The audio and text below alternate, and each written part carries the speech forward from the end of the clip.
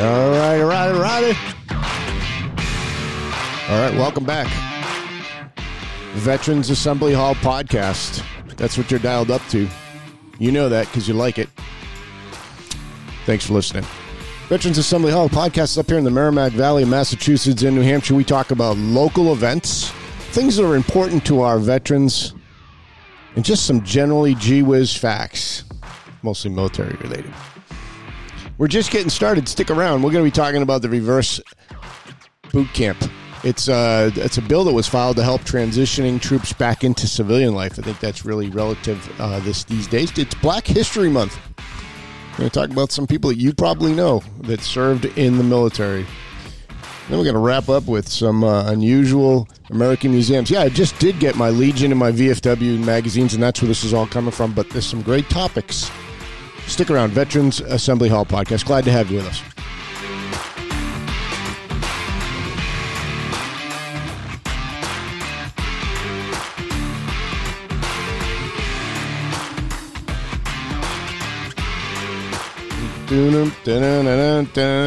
Seems like every time I do one of these, I have to say, hey, it's been a while since we did one. Welcome back. We're going to get started. But that is the COVID life we live. Life gets in the way. It's hard to get these podcasts out, but we're trying.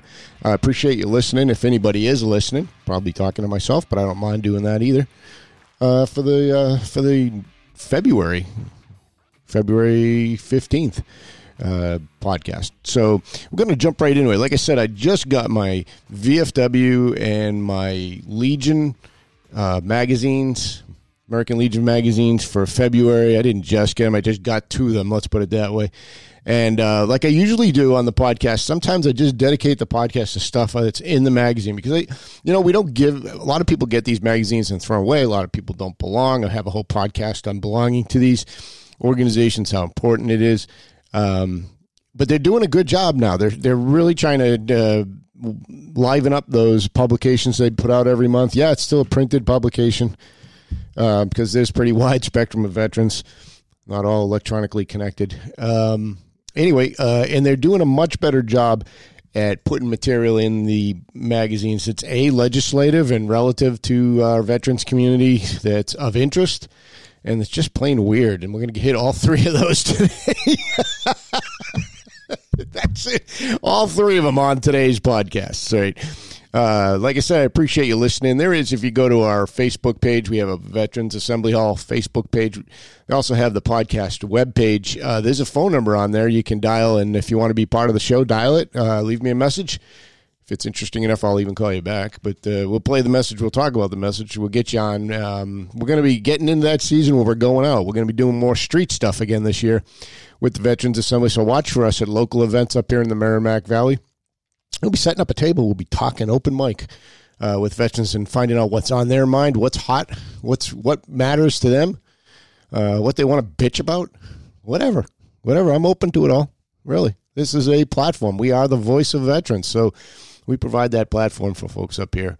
So today's, like I said, we're going through the magazine. It's not necessarily going to be exclusive to our Merrimack Valley community, but let's start with the first one. There's a proposal out there, was submitted. It's called the bill is called the David J. Harvey Jr. and Adam Lambert Improving Service Members Transition to Reduce Veteran Suicide Act. It's Senate Bill 4900. Well, it's a mouthful. That was introduced by Senator Sherrod Brown of Ohio, co-sponsored by Senator Richard Blumenthal down there in Connecticut, a local guy, and Senator Johnny Erst. And I'm not saying it, just that's the way his name is, Johnny Erst. He's out there in Iowa. The three of them co-sponsored this bill to address, to help transitioning troops. And I've talked about this on the podcast before. Just my own personal experience and talking to other people. When you come back from a deployment, it is like trying to jump back on a treadmill that's already moving, and you're trying to rejoin your life where you left it, and it has moved 6 months a year forward, sometimes 14 months forward from last time you were a quote-unquote civilian. And I was a guardsman for a long time. I did all components of the Air Force. I was in the active duty. I was on reserves. And then I found the Guard. I was in the Guard for a long time. I did 3 out of my 4 deployments were in the Guard. So when you're coming back from the Guard or the reserves, you're going back to a civilian life, to an alternate identity, if you will. And it's a hard balance to make. I'm not saying it's any easier than being on active duty, but the difference of active duty is you return back to the base environment. So you have a lot of connection. And a lot of opportunity to connect. When you go back out into the community, it's a little bit different. When you come home with your family who hasn't had those experiences, friends who are completely removed from it. I remember one of the first times not the first time, but one of the times I arrived, I was there during the big push, I think in 2010, where we plussed up all the troops in Afghanistan. It was standing room only over there, and it really was. Most of our lodging inside the wire stuff was at capacity. We had a lot of troops. There was a lot of activity. We were making contact and engaged in a lot of different operations in the country at the time. And I remember what my reaction was when I got there. My spin-up, being in the Guard, I was living that civilian life for a while. I kind of balanced it. To be honest, we were so active, it was really close to 50-50. I was on orders a lot. So it really made you wonder which one was the part-time job. But that's just the nature of the beast. But for other people, that may not even been the case. I'm not saying anybody was doing 1 week in a month and 2 weeks a year. That's gone. That ship has sailed, if you didn't get the memo on it. But a lot of people may not have been engaged as much. They might have been doing more traditional guardsman type stuff, reserve stuff. But anyway, even if you were on an active duty base and you were in your traditional training status, when you got over to the theater, the reaction you had to have, the reaction I had was, holy cow, there is so much going on over here, and you don't hear a word about it back home. And that was the truth. I mean, we were engaged in this war for 10, 15, 20 years. It no longer was the headline. You didn't get the daily report. Like if we're kind of getting into that with COVID, right? We remember it was every day. There was a little ticker on the right side of the newscasters to remind you how bad this was, blah, blah, blah. And now we're getting a little, I'm not saying tired of it, but this fatigue sets in. And so it starts to slide off there. And of course, if you watch the news, I guess it is about COVID. I don't know, but it's not the same. And that was the truth over there. After a long engagement, it really wasn't prevalent and talked about.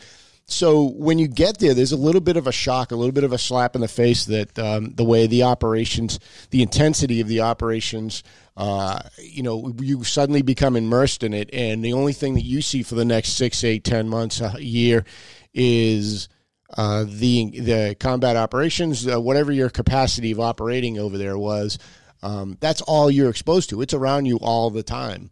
All right. It's around you all the time. And that's true. Not even just if you were in a traditional sense at Iraq or Afghanistan. If you were down at Qatar, at the AOC or out at Ayadid or Diego Garcia or wherever, Ramstein, you engage in it differently. But the point is, when you suddenly slow down and transition back, we historically in the past didn't do a really good job about that. But we're very much aware that we did not do a good job about that.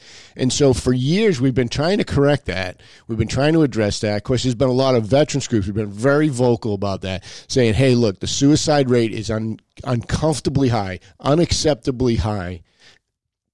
And we attribute that to the fact that we're just cutting people loose and expecting them to go back to their lives with all the baggage that we gave them, if there was any. And there always is. Okay, this is one of the big misconceptions. I've talked about this on the podcast too before. This is one of the big misconceptions. The fact that you weren't out there. Everybody thinks, well, if I wasn't in a movie, all right, if I wasn't in the grass with rounds flying by me, and I'm not diminishing anybody's experience. Those are very intense experiences. But what my point is when you deploy and when you come back, the intensity is the same. It is very similar, regardless of what you did, because the intensity of that experience is what you bring back. And everybody reacts to it differently. Some people are able to compartmentalize that. There are no question. There are folks that get injured, see people get injured, killed, and that is a whole nother level of trauma. and stress that they bring back. I'm not equating one to the other, so be clear of it. Don't send me the hate mail for that. What I'm saying is we have the larger population of people that return don't fit into that billet, okay? They fit into I went and served and I did my thing. I was cooking food. I was in the motor pool, and I was making sure things ran every day. Whatever. Listen, it takes an army to do this stuff, right? That's the saying. It takes a village, it takes an army to do this. It takes a whole unit to do this operation. And when people come back, that intensity of that experience, the fact that they were deployed and removed from their family and their children and their loved ones for that period of time, the fact that they are having that intense change from that environment where it's very structured and in your face, and we talk about if this alarm goes off, this is what you do, and you hear stories, whatever capacity it was, and then you come back here and it's like, hey, get in your car, go to the supermarket, buy your groceries, everything's fine. It's different, and people travel through that experience differently, okay? So that's what we're talking about. When we're talking about transitioning troops, we're talking about you all, okay? We're not just talking about people that have a CIB or air medal or anything like that, and there's no knock on that. I have the greatest amount of respect. I have two of those myself.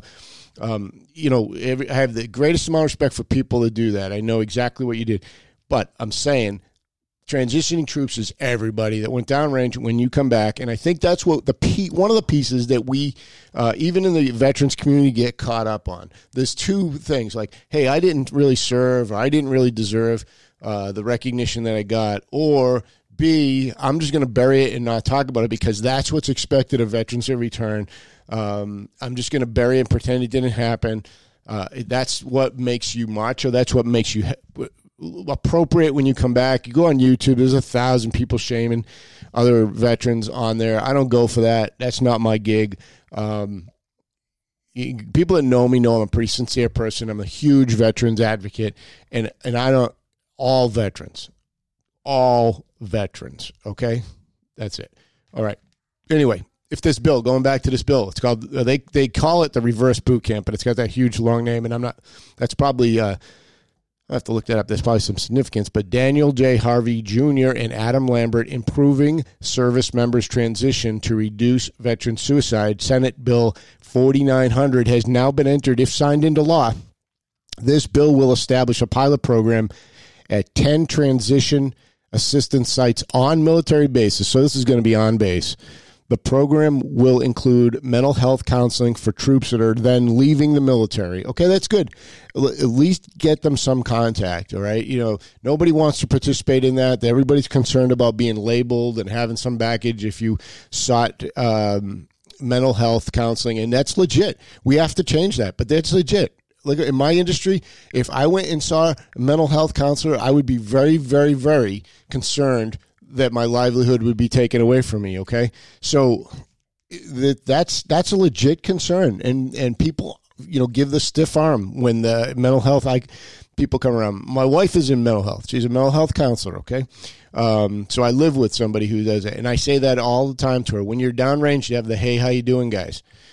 You're very suspect about the, hey, how you doing, guys, right? They're either the priests or a very nondescript individual that kind of gets to know you over there at the MWR, rec, chant, whatever you want to call it. A lot of the chaplains will have like a chaplain's tent to lure you in with coffee and music and sit and read. And I used to love going to that. That was my escape. I could go in there and not talk to anybody. But inevitably, some "hey, how you doing" guy would come up to me like, "Hey, how you doing?" "I'm doing fine." And he's they're doing a little mental check, I think, on you. I always thought that was the case. Maybe it wasn't. That's what I always thought. Anyway, tragedy assistance program counseling will include discussions about possible, and this is why I wanted to bring this article up, possibly loss of community or identity crisis when transitioning to civilian life. That's what I'm talking about, folks. Loss of community and identity crisis. You're coming back. If I left in 2020 and I'm coming back in 2021, I'm not coming back in 2021. Mentally, my perceptual condition is that I'm coming back in 2020. I'm coming back where I left off, okay? It's like if somebody, I always say this, if somebody leaves a job and then goes away for a couple of years and then comes back to that, they gets rehired back to a job. The problem with rehiring somebody back is that you're rehiring them back at whatever point they left. They don't know what occurred when you left, since they've been gone. In those 2 years, the way the job or the house or the family has morphed, they haven't been a part of that. They've read about it through emails and stuff, where they've experienced it through online stuff, but they haven't been here and been a part of it. So it's different when you come back. A smaller analogy of that is my wife likes to rearrange the cabinets because she just puts stuff in wherever it wants. I'm more structured. There's certain cups go in certain spots. Call me crazy. That's just the way I am. But she's not that way. So if I'm gone for any period of time, I come back, the cabinet is one of my biggest stressors. And that's not even it's a joke, but it's not. That cabinet is one of my stressors because as soon as I open that cabinet, everything's in the wrong spot. And I will inevitably pull that cabinet down, completely restack it. The same thing with the refrigerator. I'm the same way in there. I'll pull the whole refrigerator out and restack it. I know that's that's pretty crazy stuff. It's not to an extreme event, but it's a good example of how when you're not around and you come back, things have changed, and that can little things like that over and over and over again around the house. Little inside jokes. Oh, we do it this way now. We go for a walk at this time rather than the other. Whatever the subtle changes can just create more and more and more stress and perhaps more and more distance. So this is what I mean by loss of community and identity crisis transitioning back. The loss of community is your friends might have moved on, right? Hey, they might have moved on, and it's kind of hard to reconnect. I mean, we all know friends, if you're lucky enough to have those friends that stay with you your whole life, good on you. I envy you. I'm really lucky right now to be in a good place and have some very, very strong friends who I hope I'll have for the rest of my life. But the reality is over my period of my life, I've had different groups of friends, and I value them all. But, for whatever reason, we've moved on. Things have changed. Circumstances have changed. And that could be the same thing here. Just geography. They might have moved away, right? And when you come back, they're not there anymore. And so those outlets, those sanity checks, that connection is not present. All right. Troops will be provided with information regarding the availability of mental health programs. Look, we've been doing that. I'm going to tell you right now, that's not new. That's not news to me. We've been trying, since we recognized we're doing a poor job of transitioning troops, the first solution was to fill them up with pamphlets. I remember one of my redeployment phases, we had to go over got back to the base, had to go over from mandatory fun with, turned out it was with the mental health folks, and I walked out of there with a pile of paperwork. That did me no good. I don't think I ever read it. I know I disposed of it at some point and never, it's not in front of me right now. And I'm not sure what the intent was there. I mean, except to say, well, if you go online, you can register for this and you have this available. And if you want to come over here and talk to us, you can do this. I think it's got to be a little more proactive than that, folks. Just letting people know what's available may not. Hell, you might as well just set up a VSO and let me go in. At least if I go into a VSO on base, like I do in the airport, at least I have a connection. Somebody's in there.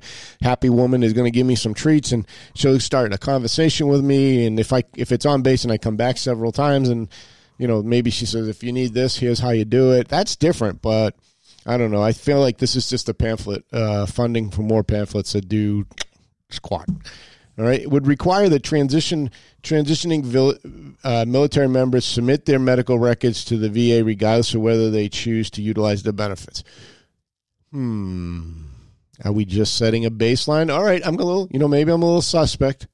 The VA, not suspect of the VA. I'm suspect of your VA benefits. They always want a baseline. If you submit your records, are they creating the baseline? Of course, if you go back to create the baseline, they always ask for your records. So it's the same thing anyway. They're trying to get you in the system. I'm not opposed to that. Just do it the right way, okay? Let's do it the right way for the right reasons. But I'm not opposed to putting people in the system. That way, if they need something, we'll figure out how to get it to them. All right? Tom Week is a military corps veteran and a life member of the VFW post VFW post 7883 out there in Westerville, Ohio. He's a big advocate for this bill. Thanks, Tom, for for advocating for this bill. Maybe I will try and get in touch with Tom and get Tom on here so he can kind of talk to us a little bit about this bill. And thanks again, Tom, for being a life member of the VFW. I think that's important for people to be involved. There's a picture of him here, handsome looking gent and young man. So good on two accounts. He says he was one of 10 student vets who were part of last year's VFW SVA fellowship program in Washington, D.C. This guy's a mover and a shaker. He is. I'm going to tell you right now, he's a mover and a shaker, and he's advocating for the Senate Bill 4900. I'd like to talk to you, Tom.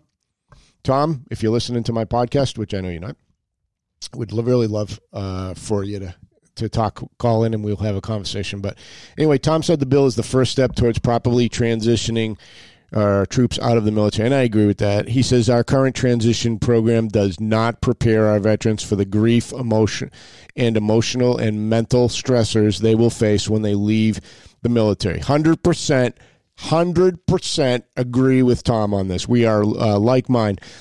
Week, I hope I say your last name wrong, right? Week is a student at the Ohio State University. We've witnessed our failure to address the transition process in staggering rates of veteran suicide, substance misuse, and homelessness. Yep, completely agree with that. And if we're in the Merrimack Valley up here, we are an advocate, and we talk a lot about the veterans in the Merrimack Valley, Massachusetts, New Hampshire. And if you're up here, the Lowell Veterans Commission is actually talking about these very same topics. They have a meeting this week, and I saw the agenda. Similar topics on their agenda for this coming week. By providing veterans with valuable knowledge and a healthy support system to navigate their transition, they'd be more likely to succeed in their post-military life. Blumenthal, he's down there in Connecticut, he called this a reverse boot camp, stating that it would prevent deaths of transitioning military members. We only hope so, sir, that is indeed the case. We've lost far too many, as they say, of our nation's bravest to suicide, PTSD, TBI, and other conditions they suffered in isolation, and more so now, in these crazy times we're in. On this podcast, I have said we are isolated too much as a veterans community. I cannot say that enough. I scream at our own Drake American Legion. We are isolated too much. Open the doors. Get the Legion open. Let's start doing stuff. People need places to go. Younger people need it especially. All veterans do, but I think the longer you're out, the better suited you are. Assessing the pilot program for 5 years, the bill will require that the defense and VA secretaries evaluate a possible expansion. And I hope that expansion moves out into the community, off the bases, and into those veterans that are in our guards and reserves. Really do. Hey, Tom, I'm going to reach out to you. So then I'm guessing you'll go back and listen to this podcast. So I'm going to reach out. I want to get him on here. We want to talk about this because these topics are the topics that I talk about on this podcast all the time.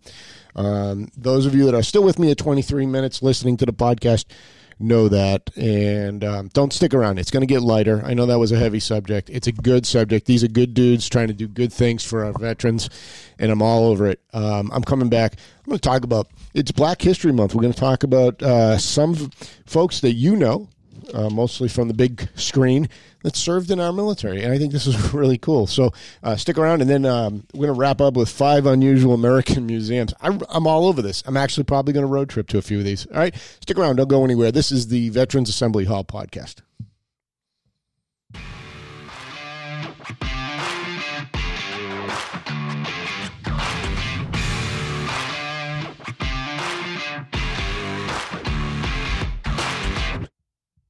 Wow, that cuts out fast. Got to get rid of that track. All right. I actually needed a little bigger break than that. I got myself all worked up. My arms are swinging all over the place. And my arms are all over the place. All right. Anyway, celebrating the iconic Black veterans. This is in the VFW magazine this month as well. And hang on. And there's some folks on here that I wanted to highlight that I thought was really cool. Okay, first one, and this is the opening picture that they have here from August 5th of 2000. picture of our friend Morgan Freeman. Morgan Freeman, he was going out on an orientation flight in the T-37 at Columbus. He enlisted in the Air Force with the intention of becoming a pilot, and I only wish he had, because he doesn't know what he's missing out on. He ended up as a radar tech, and eventually he did 4 years, rose in rank, and we all know what happened after that. He got into movies and did some fantastic movies that I absolutely love. Morgan Freeman as an actor. He seems like a great person. I've not met him. Full disclosure. I have flown the T-37, though, and the tweets are all gone now. I think the T-1A is taken over, but in its day, that was a interesting aircraft. Built in 1957, had been around a long time. It looked like he served in that time frame, so he probably was a new aircraft when he first came online, and I'm sure he enjoyed that flight. It was that's a great airplane to fly. It's side by side, not tandem seating, and it's a pretty easy aircraft to fly. Although in the day when I was flying at the beginning of my career, it didn't feel like it was all that easy. The next one, Tracy Merrow. You might not know him as that, but you'd probably know him as Ice-T. He served in the Army. He's from Newark, New Jersey, native. Eventually lost both of his parents at an early age. That led him to bounce around and live with some of his aunts and uncles. After high school, he enlisted in the Army, 25th Infantry Division at Schofield Barracks in Hawaii. 4 years, served for 4 years before he went on to launch a very successful hip-hop career. And now an acting career. If you've most recently seen him in Law & Order, Special Victims Unit, he's outstanding. He's been in there for a while. Just looking at some of the other stuff he did. Johnny Mnemonic, 95. New Jack City, good Lord. That takes me back. 1991. Remember that New Jack City? That was a long time ago. That was a really intense movie. But Ice-T, I can see it. Actually, I can see it in him, that he definitely was in the Army. He has that structure to him, right? Okay, here's an interesting one. Berry Gordy Jr. I actually knew this name. He was the founder of Motown Records in Detroit. Yeah. He served in the Army, and not just that, he served during the Korean War. He's a Korean War veteran, 1951.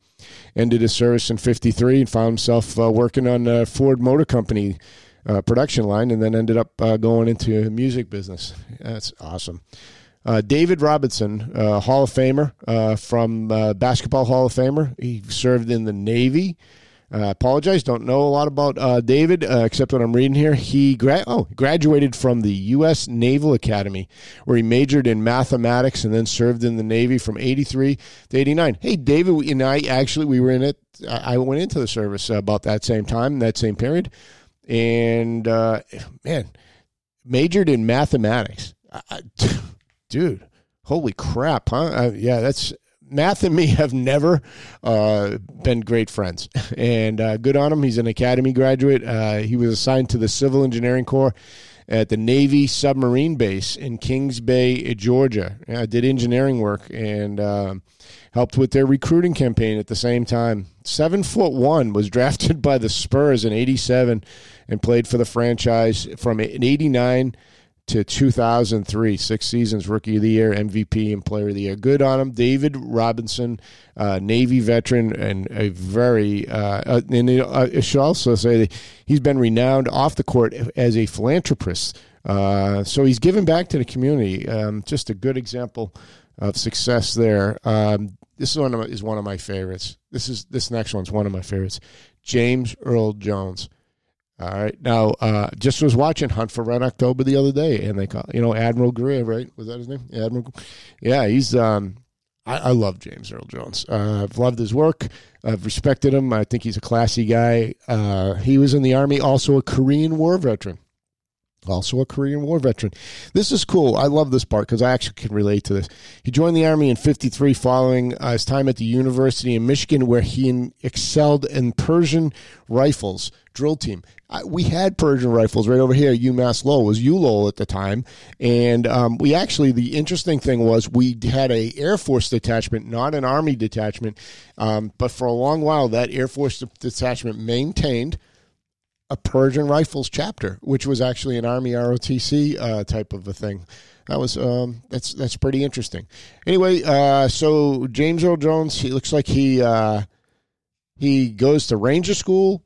He helped out. Am I reading the right same one? Is that still him?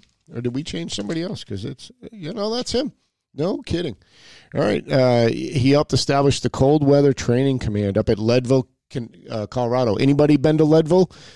I have. It's the top of a mountain. It's the highest airport in the country, and very interesting location. Anyway, he's critically acclaimed for his movie roles. Dr. Strangelove, one of the classics. I love that. You got to go back and watch that. Dr. Strangelove is one of those ones you got to watch a couple of times.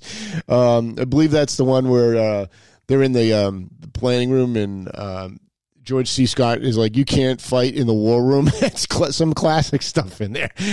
Very good stuff. Coming to America. I didn't know he was in that. Field of Dreams. Yes. Flew out. Actually was flying through the Midwest and landed at an airport one day, and there was a sign above the FBO. It said, home of Field of the Dreams. So I asked the kid that was working there, what does that mean? And he's like, the field they filmed it at is like 10 miles down the street. I only wish I had more time. I literally would have jumped in a car and driven down there. I just love that. Kevin Costner is awesome in that. And him and James Earl Jones play off each other fantastically. It's if you haven't dialed that one up, there's one to put on your watch list. Hunt for Red October I just watched the other day. That one still stands up. 1990 that was made, and man, that was good. Patriot Games, I wasn't as big a fan of that one, or Clear and Present Danger, but Hunt for Red October I really, really enjoyed. He got 2 Tony Awards, an honorary Academy Award. He should have got it. Honorary. He should have got a real Academy Award, 2 Emmys and a Grammy. He's well-deserved for all of those awards and probably many, many more. All right, our next one, before we wrap up, it's going to be Lawrence Terrald. Don't know him? Yes, you do. Mr. T. Mr. T. Remember him? Served in the Army before finding his way on the NBC show The A-Team from 1983 to 87. Mr. T. How about that? He enlisted in the Army in 75 and served with the Military Police Corps. I can see that. You can see that. He was awarded a letter of recommendation by his drill commander as a top trainee of the cycle out of 6,000 troops. He was rated as the top trainee. You know he was a motivated guy. He's like, oh, let's go. Right? Remember him? Let's go. Yeah, he was motivated. He was probably more motivating than the drill instructors. Mr. T began growing his Mr. T persona with his famous gold chains, a nod to discarded jewelry. It was a nod to discarded jewelry he had picked up at nightclubs during the night. That's interesting. And his mohawk hairdo, which we all know. His reputation as a bouncer led Mr. T into personal bodyguarding. He protected Steve McQueen, Diana Ross, and Muhammad Ali. And then he got into started doing some basic typecasting roles and ended up, I don't know. He retired from acting after being diagnosed with T-cell lymphoma in 1995. I didn't know that. Although he beat the cancer after undergoing years of treatment, he currently lives in Los Angeles, where he continues to advocate for veterans and cancer survivors. Mr. T. No kidding. Like, that's really good shit there. That's really good stuff. Really good stuff. All right, let's roll right into this last segment. And so Black History Month. Good on you. There are thousands and thousands of stories out there. Seek them out. This is a veterans broadcast. We talked about veterans, but they're in every facet of our life. Get to know what's going on in your community. Get to know your community members. And there's some fantastic stories every month. We have a different theme. This is Black History Month, and we'll highlight those success stories. Those are really inspiring. All right, this one, 5 unusual American museums. I'm telling you, right now I'm road tripping to one of these. I already am. I know I am. All right, first one is the Mob Museum in Las Vegas. I have been to Vegas a bunch of times. I didn't know there was a mob museum. I wonder if it's new. Officially called the National Museum of Organized Crime and Law Enforcement, the Mob Museum chronicles the birth and evolution of organized crime in the United States. It might be kind of interesting. Exhibits on Prohibition, the St. Valentine's Day Massacre, Al Capone, J. Edgar Hoover. Visitors can listen to actual wiretaps. Check out Forensic Labs tour Speakeasy with an on-site distillery. So, hey, come on, man. You know, you can make an afternoon out of it over there. It's a mob museum. It's Las Vegas. It's Sin City. You know, that's what happens. That's the first one. The second one is the Spam Museum in Austin, Minnesota. You heard me right. This is a free museum that celebrates canned pre-cooked meat, Spam. It became a staple for U.S. troops during World War II. Yeah, that's true. All right. Visitors can learn the history of the Hormel brand and the worldwide popularity with interactive videos, displays, hands-on activities, and you can even sample a bit of the Spam while you're there. There are Spam ambassadors that will gladly help you out with that. That's very good. All right. Here's the one I'm doing. I'm road tripping to this one. Number 3 on our list. The International UFO Museum in Roswell, New Mexico. Now, I've been to Roswell, New Mexico, and it's everything alien there. I do remember that. We deployed there back in the 80s.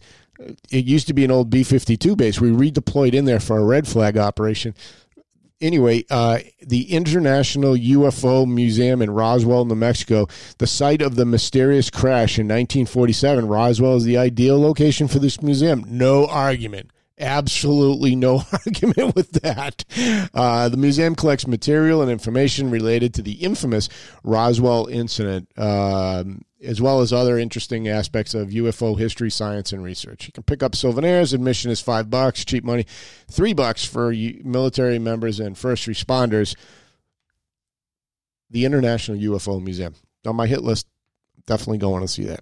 The next one, number 4, International Banana Museum in Mecca, California. Love bananas? This is the museum for you. It's about an hour south of Palm Springs. Add that to your sightseeing list, they say. Inside are more than 25,000 items related to the popular yellow fruit. It includes a banana bar, another place where you can just settle in for the afternoon. Frozen bananas, banana milkshakes, banana bread, all for $1 for admission. That's a bargain. And I'm not a crazy banana freak, but if you are, you're all over bananas. International Banana Museum out there in California. And then last, this is in Pigeon Forge, Tennessee. I think, Pigeon Forge, I think that's where all of the Dollywood stuff and all that is, if I remember correctly. There's a lot going on down there in that area. I'm almost 100% sure that's the area. So you can make a whole week out of it probably down there. But while you're down there, check out the Alcatraz East, that's why it's called East, right? Because Alcatraz West would be in San Fran. Alcatraz East Crime Museums, designed to look like the prison with the guard towers, inspired by the San Francisco Alcatraz Lighthouse. The East features 5 galleries on crime history, punishment, criminal investigation, crime fighting, and counterfeit crimes.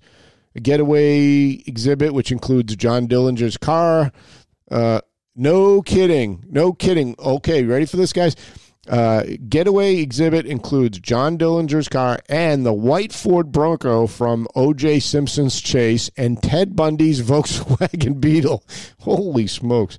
It's probably a little bit steep on the price. I think that has to do with the whole area out there is all entertainment now and stuff. Tickets are $26.95 for adults, $19.95 for your law enforcement and military. Don't get it. That seems a little pricey. It better be a heck of a museum. That's 5 museums you got to put on your list looking for a road trip this summer. That's where you want to go.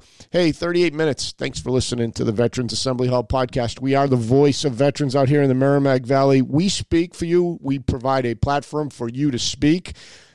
I rail on this thing every other week or so on the podcast, so you can listen to me. I'll have guests on there. You guys already know I'm trying to get this gentleman regarding this bill for the reverse boot camp thing. We're going to try and get him on here, Tom. I really want to talk to him and see what he has to say. I've got some other people I'm trying to line up. I promise this good weather's coming. I'll be out on the street. I'll open up the mic. I'll let you talk. Tell me what's hot, what's bothering you, what do you want to say, and we'll put it out on the podcast. So this is Veterans Assembly Hall podcast. Tell your friends. Ooh, misfire there. Tell your friends. You definitely want spread the word. The more people who listen, the more people that benefit. Talk to you later.